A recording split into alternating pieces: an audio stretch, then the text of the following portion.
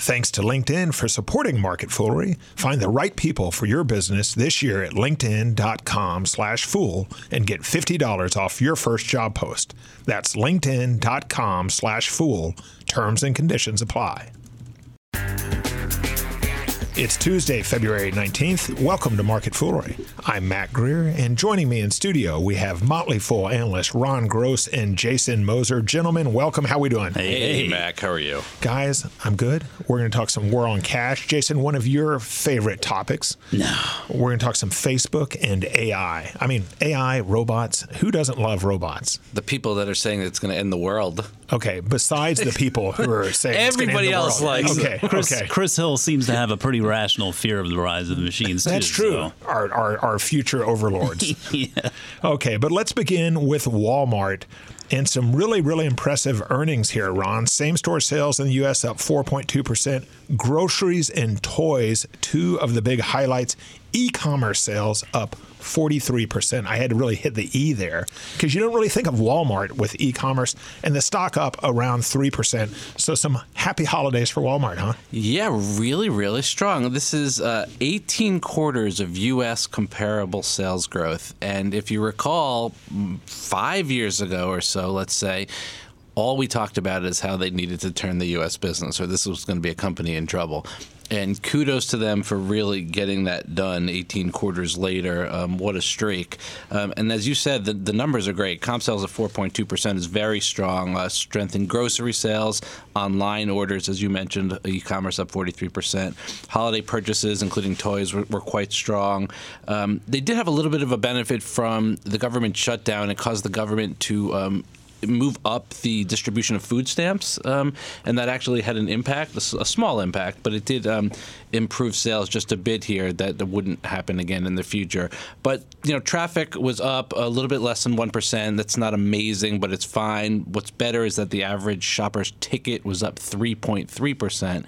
So those two things combined to have some nice increase in sales. That all sounds good. Jason, what's not to like here? Well, I mean, nothing really. I mean, it depends on what you're looking for in an investment, right? I mean, if you go back 5 years and you look at how Walmart has performed, I mean, on an absolute basis, it's returned you some money, right? On a comparison with the market, it's trailing the market. That's understandable. You throw Amazon into the mix there, and then you can see very clearly, the premium that the market's been willing to assign Amazon because of the move towards e-commerce. But I think when it comes to Walmart, you have to look a little bit beyond the e-commerce part of the market and understand that Amazon still has that little cloud business that I think is a big I've heard of that. Is a big tailwind for them, and that is where it really differentiates itself from Walmart. I mean, I really do. I doff of the cap at Walmart for competing because I really think they're doing a wonderful job of participating and competing in this space.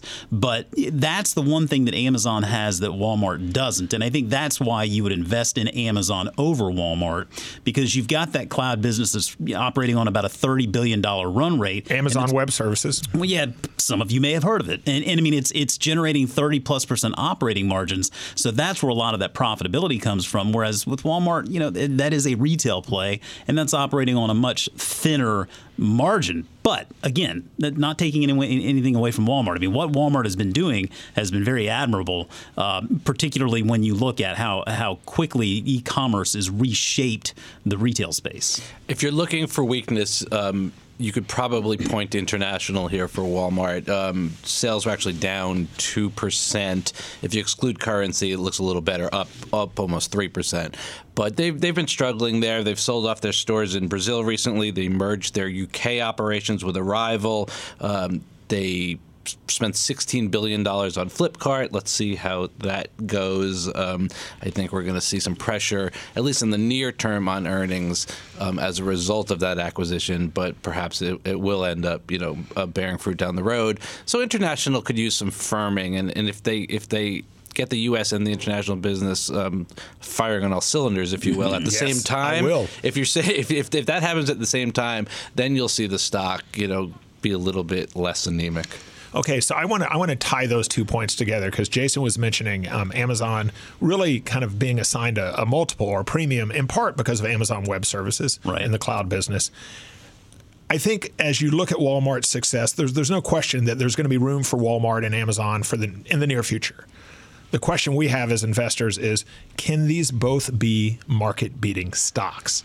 If Walmart has struggled to beat the market recently, is that going to change, or ultimately does Amazon keep Walmart from being a market beater? So I'd actually jump in here and say perhaps the reason why Walmart has not beaten the market over the past 5 years is because they really had to adapt quickly to a space that had changed seemingly overnight.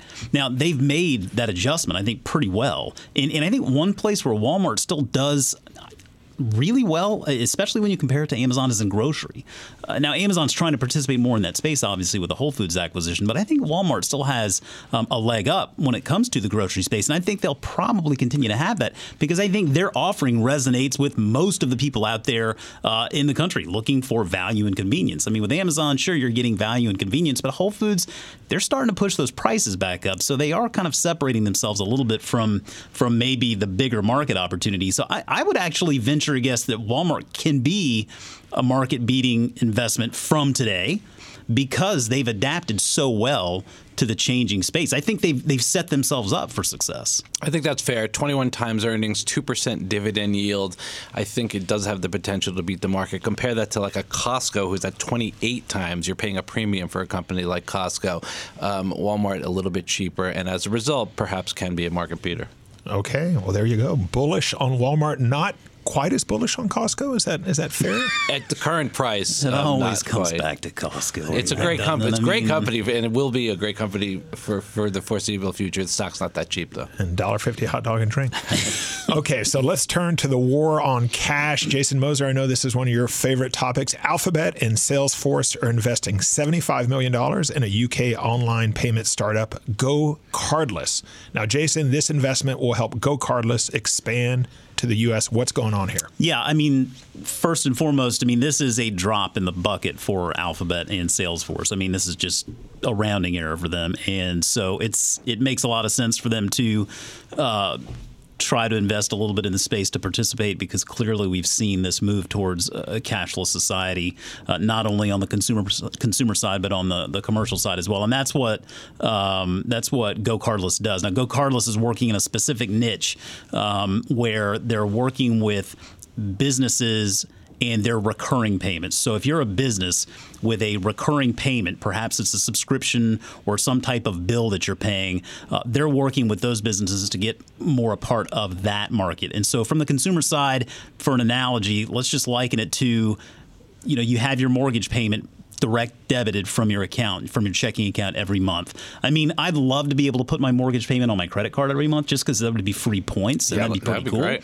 But, we can't do that. And so the next logical thing is to have your bank go ahead and just withdraw that money on behalf of the mortgage company. And so they're essentially, Go Cardless is working in that realm, so to speak. And it is a very lucrative market. I mean, when you look at business-to-business opportunity, MasterCard was recently quoted on their call calling that opportunity, the dollars that flow through that business-to-business network on a global basis. I'm going to give you a guess, Mac. How big do you think that number is?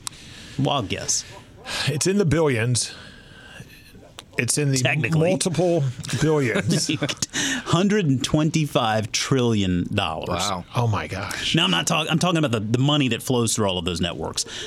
When you look domestically, you're looking at about a $25 trillion network. And so that's why they're trying to play into that market, because even just capturing a small slice of it is meaningful for a company like Go Cardless. And so working on those recurring payments as a direct debit versus making a card payment, there are puts and takes for either way you do it. But I think in a lot of cases with businesses that are looking to have a recurring predictable payment taken out from their account, I mean, that's just an easy way to do it. Okay, guys. Well, before we get to our final story, I want to say thanks to LinkedIn. Now, Ron and Jason, I know both of you are involved in hiring here at The Motley Fool. Is that a true statement? It is our pleasure. Statement. It is a true statement. Well, we just hired some people, as a matter of fact. Well, there you go. Yeah. And you know that making that perfect hire, hiring the right people, can really set your team up for success. But where do you find that person? Where? LinkedIn. That's where. At we use LinkedIn, when you post your job, you have access to an engaged community that people visit every day. Now, most LinkedIn members aren't checking job boards regularly, but 9 out of 10 LinkedIn members are open to and interested in new opportunities like yours. And with most of the U.S. workforce on LinkedIn, posting on LinkedIn is the best way to get your job opportunity in front of more of the right people. Guys, get this stat.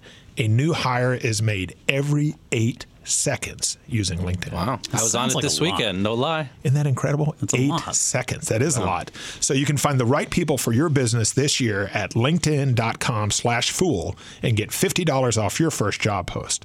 That's linkedin.com/fool. Terms and conditions apply. Okay, guys, for our final story, we're going to talk some AI. We're going to talk some Facebook. Is Facebook coming after Siri and Alexa? Well, maybe, Jason. Facebook announced a partnership with Intel last month, and now, according to the Financial Times, Facebook is hoping its AI chips will power a virtual assistant that's smarter than Apple's Siri and Amazon's Alexa. Jason, what do you think when you hear Facebook and AI and coming after Alexa and Siri? Kind of want to run for the hills. I feel like maybe maybe we've had it. So I think that is the sexy headline, talking about that AI that is going to be smarter than anything on the face of the earth. And I don't blame him for trying to put that across. I think this, in the near term at least, is a bet on Facebook's part in trying to find a way to moderate the content on their platforms in a better way. Right now, I mean, what we're finding is that moderation is not very scalable, and a lot of things keep slipping through the cracks. And so they're working with Intel, for example, to develop this AI chip that would ultimately help them do that, help them moderate the content on their platforms, which then creates a more engaging platform, which then brings more advertising customers in. And that's Facebook's bread and butter, right, is advertising revenue. So, I mean, from that perspective, it makes total sense. That's what they need to be focused on right now, because, I mean, it could be argued that they're in a bit of a bind. And if you look even out to India, I think India is a good example here with WhatsApp. Just recently reading about how the government in India is really cracking down on the content that is making its way onto these platforms. And if they have their way there, I mean, that's one of WhatsApp's biggest markets.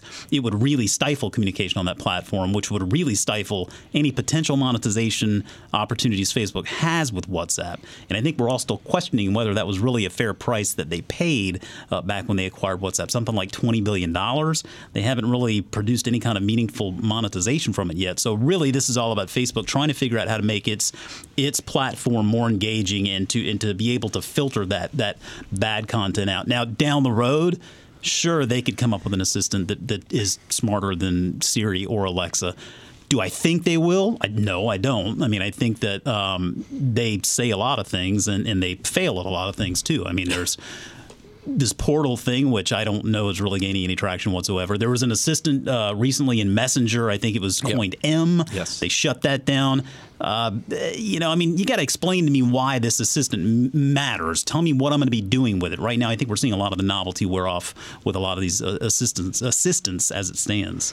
Yeah, I don't have much to add there except for those who are dying for some insight into the Gross household over the weekend. I am. It should be known that just Sunday, I believe it was, I asked Alexa what she thought of Siri because I was bored. And she answered me. She said something to the effect of, "I am fond of all AIs."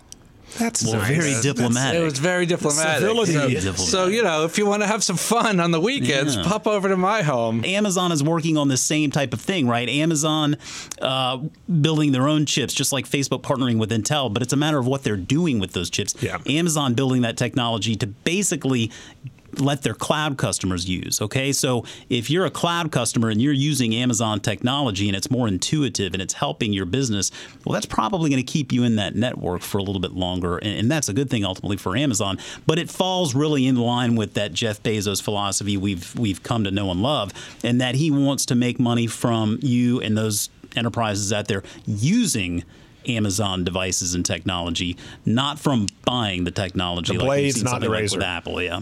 There you go. Well, the Desert Island question, guys, and once again, the caveat, do not invest this way at home. Please. It's just a fun throwaway question in the show. If you're on a desert island for the next 5 years and you can own only one of these stocks, what are you going with? Walmart, Google /Alphabet, or Facebook? Jason? So, speaking as an Alphabet shareholder and not owning either of the other two, I'm going to stick with my guns and go with Alphabet. I just think there's too much opportunity there with what they're doing today. I should mention Salesforce too. I'll throw in Salesforce. You're going to give me Salesforce for free? I mean, I don't know. I just think search is forever, and the other properties they have with Waze and YouTube and Maps, just a lot of different ways to monetize some very valuable properties there. Okay. I'm going to have to agree, I think. I think Google's the way to go out of those four. Okay. Very interesting. Ron and Jason, thanks for joining me. Thank you. As always, people on the show may have interest in the stocks they talk about, and the Motley Fool may have formal recommendations for or against. So don't buy or sell stocks based solely on what you hear. That's it for this edition of Market Foolery. The show is mixed by Dan Boyd. I'm Matt Greer. Thanks for listening, and we will see you tomorrow.